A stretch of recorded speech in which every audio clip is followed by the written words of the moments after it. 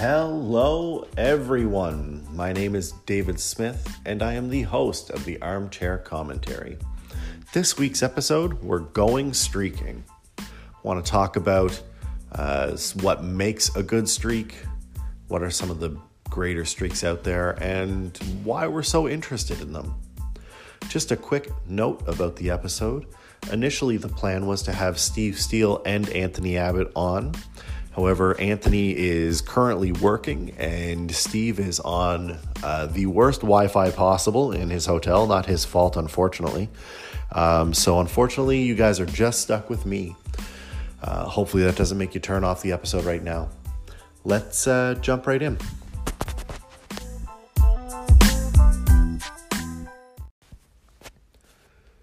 It's the time of year when almost everything is on TV right now, sports-wise. We just finished the World Series, but before that we had hockey, baseball, basketball, football, soccer. Everything is on TV as we speak, and one of the things that always seems to catch people's attention are streaks. And I think that it's in the nature of human beings to root for someone on a streak, to continue to succeed, especially when someone gets close to beating an all-time record. Now, there are some streaks out there that are just untouchable. And I mean, in hockey, we have Gretzky's 51 consecutive game scoring streak. I don't know if someone's going to break that record. It seems pretty untouchable to me. Ripken's consecutive starts, 2,632. With the nature of the way baseball is right now, I don't think that anybody's going to come close to that. Those guys are paid so much money at this point. And as Steve Steele mentioned on previous episodes, a lot of the ways that these teams are run are strictly business, so they're going to rest assets when they can, especially high leverage assets. So the only way I would even see that streak coming into play is if it were a lower tier guy. And let's be honest, if he was any good or worth playing all the time, he probably wouldn't be a lower tier guy. I was watching Moneyball, which is what actually started this thought process of mine, and the Oakland A's and their 20 consecutive wins, and then the Indians recently beat them. I think they got up to 22 wins. And I just want to say that I think it is something that is good for sports. Streaks in general, and different kinds of streaks are better than others. And I might get into a few of those here in a minute. But you just have this everyday grind sometimes, especially with basketball and hockey and baseball in particular, where the seasons are fairly long. Basketball and hockey are both 82 games, 162 games in Major League Baseball. That's a real long season to pay attention to every game. And it's hard to maintain full interest unless you're a diehard fan. And even the diehards kind of wane here and there. I know that early on in the season, I'm watching my teams.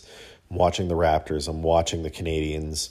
And then probably shortly after baseball season ends and football season's getting closer to playoff time, I'm not paying as much attention.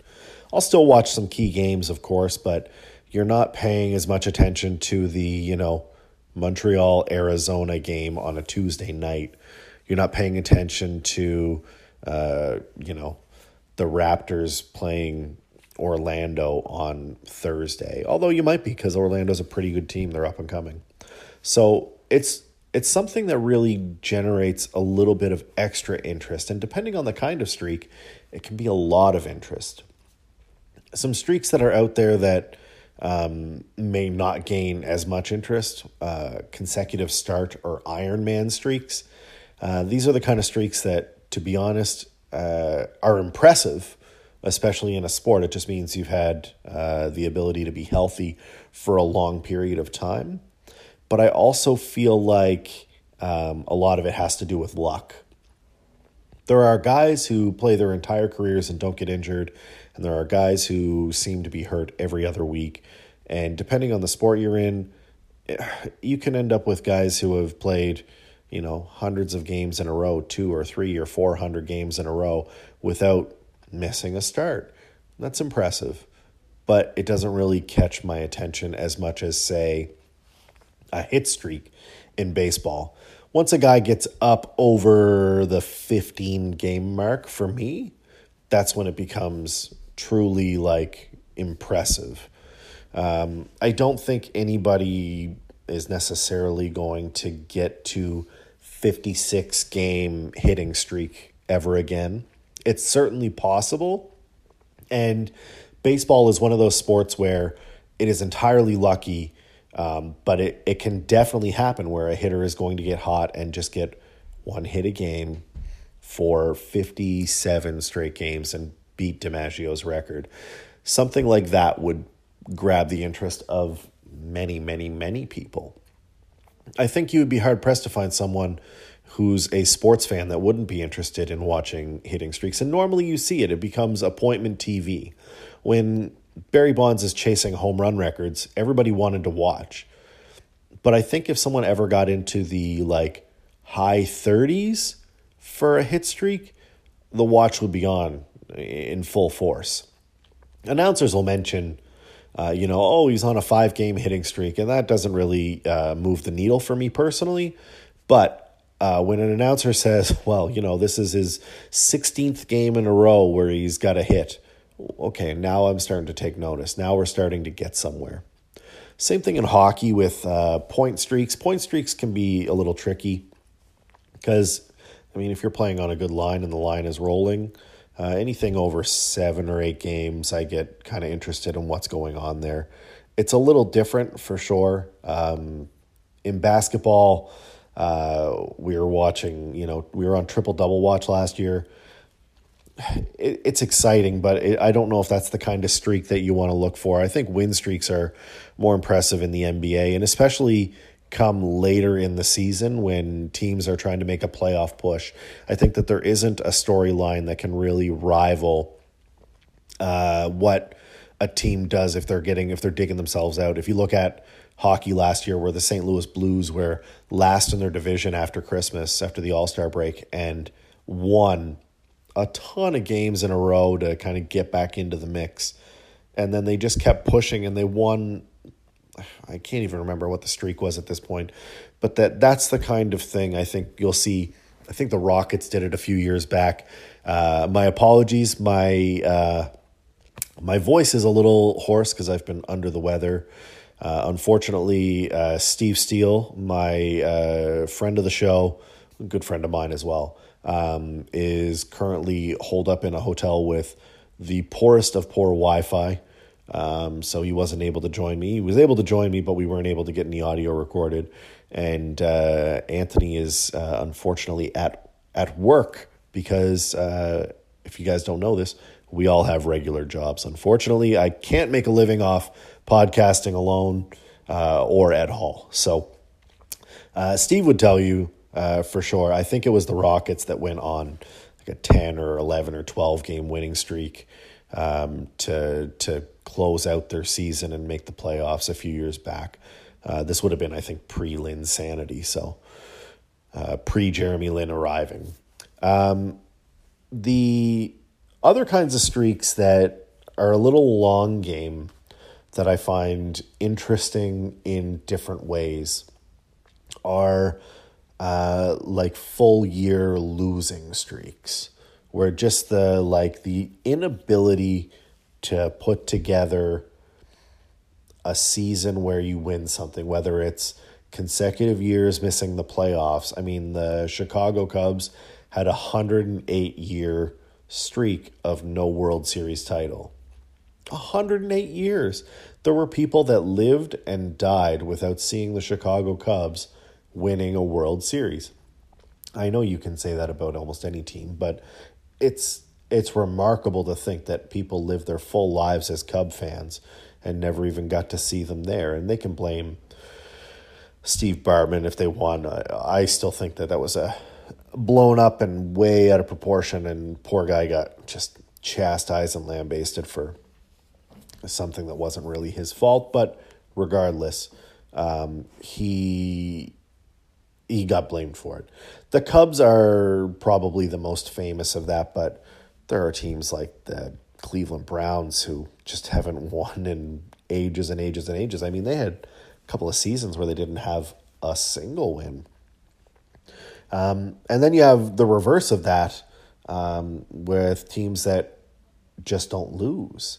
And that's a really rare find. The Yukon women's basketball team won 111 straight games, which I don't want to say it takes away from the strength of the other schools, but I think it's probably 50-50. I'd say that Yukon has put together a phenomenal program where their basketball team is better than everybody else's, but I also wonder if the strength of the program is still growing, much like we saw in the International Ice Hockey Federation, where, the Americans and the Canadians and the Russians had very consistently good performing teams, and everybody else was kind of just okay. There are some untouchable streaks, as I mentioned before. Glenn Hall starting 502 games in a row for the Chicago Blackhawks will never be touched. Goalies at this point don't even play on back-to-back nights, so I just don't see that happening ever again. And I don't see the Celtics winning 8 straight NBA titles being challenged by anyone. I think if you were to ask this question maybe 2 or 3 years ago, people might have said Golden State. But I'm going to be honest with you, in a luxury tax salary cap type era, it is incredibly difficult to keep together a solid core for more than 4 or 5 years. And even at this point, I mean, Golden State isn't performing to the way they should be, but they're still a good team. They're still going to make the playoffs, and they're still going to, once you make the playoffs, you never know what's going to happen. I think the most important thing to note about streaks is just how much they're determined by luck. It's mostly chance, to be honest. When a team puts together a winning streak, it's a group effort, but it's also strength of schedule. When the Patriots won all of those regular season games in a row, they went against, even this year, they've played one, maybe 2 teams who have competed, and the rest of them have either been incredibly depleted by injury, and I mean incredibly, or they were just vastly undermanned. They just weren't staffed with the proper talent. And those are rebuilding teams. There's nothing you can do about that. Playing Miami in the division twice a year is a godsend right now, because it means that even when you go down to Miami, the chances of a win are high. They're just not a good team. And the Jets, as good as they are on paper, just haven't been together long enough, and despite all the talent, they haven't been healthy. Sam Darnold was out for most of the beginning of the season. They didn't have a lot of their defense. A lot of their main guys were hurt, and basically they were relying on Le'Veon Bell, who sat out a year, to carry them until that point. And it wasn't going to work for them. And Buffalo's probably the surprise team in there, but we'll see what happens. Strength of schedule is basically going to determine how you perform in the year. You can have a great year against a tough schedule, and you may feel more satisfied about it. Even as a fan, you want to win against very strong opponents. I want to win anything. I just don't like losing or watching my team lose. But if I could watch, the Raptors play the worst team in the league 81 times, I'd take it over playing, some of the tougher opponents out there. I don't want to see them have a schedule that only consists of Milwaukee and Golden State. Although Golden State isn't that great right now. Maybe the Clippers. Let's throw the Clippers in there. It's tough. One of the things that really drives people to bring streaks up outside of length of season is the longevity that the streak has lasted. So there are streaks out there that have been around for 40, 50, 60, 70 years. I mentioned the 108 years that the Cubs went without a World Series.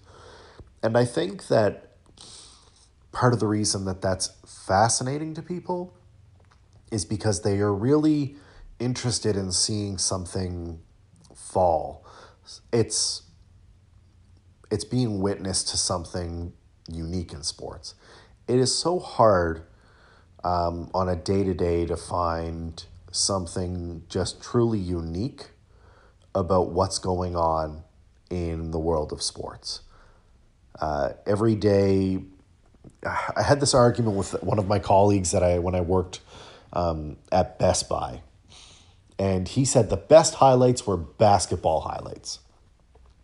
Hockey highlights were boring because they were just wrist shots and slap shots. It's like it's either a wrist shot, slap shot, or a save.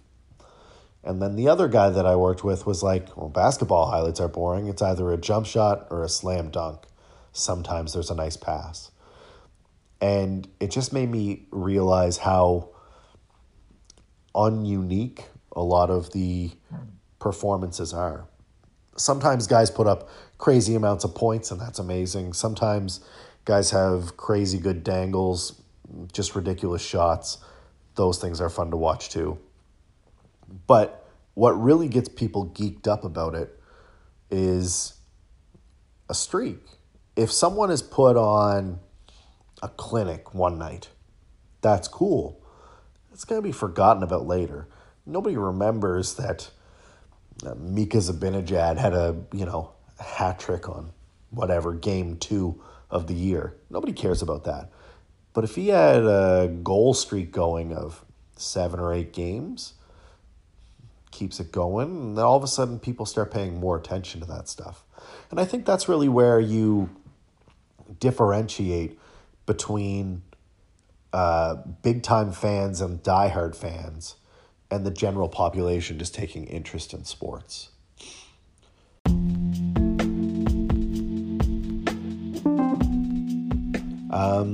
As you can hear, my nose is starting to stuff up again, so I think I'm going to leave it there.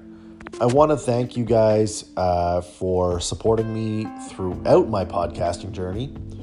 It is something that is both rewarding and frustrating at times. I really want to give a shout out, as always, to any of my listeners out there. I appreciate everyone and anyone who takes a chance on listening to this podcast. If you do listen to this podcast, I would really appreciate it if you would leave me a comment on the Instagram page, on our Facebook page, at The Armchair Commentary. It just would give me so much satisfaction, make me feel so good to see what you guys think about what's going on.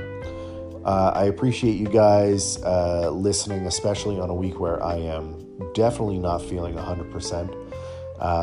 If you're looking for a soccer podcast, or football as it's better known, go Norwich City, my Canaries. They're still playing awful. Thank you, Anthony.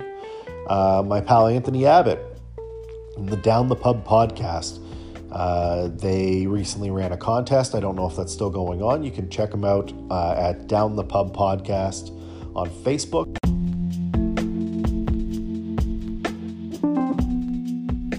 If you're looking for any daily fantasy sports advice, check out EA Jack's YouTube page, as all your daily fantasy sit and start information. Plus, he'll give you some info on some chalky players and some high ceiling bets. Definitely worth checking out. It's been a fun week in the world of sports. Hopefully next week I'm feeling better and we'll bring you something a little bit longer, a little bit more robust. And I can't wait to do it again next week. Thanks for listening, guys.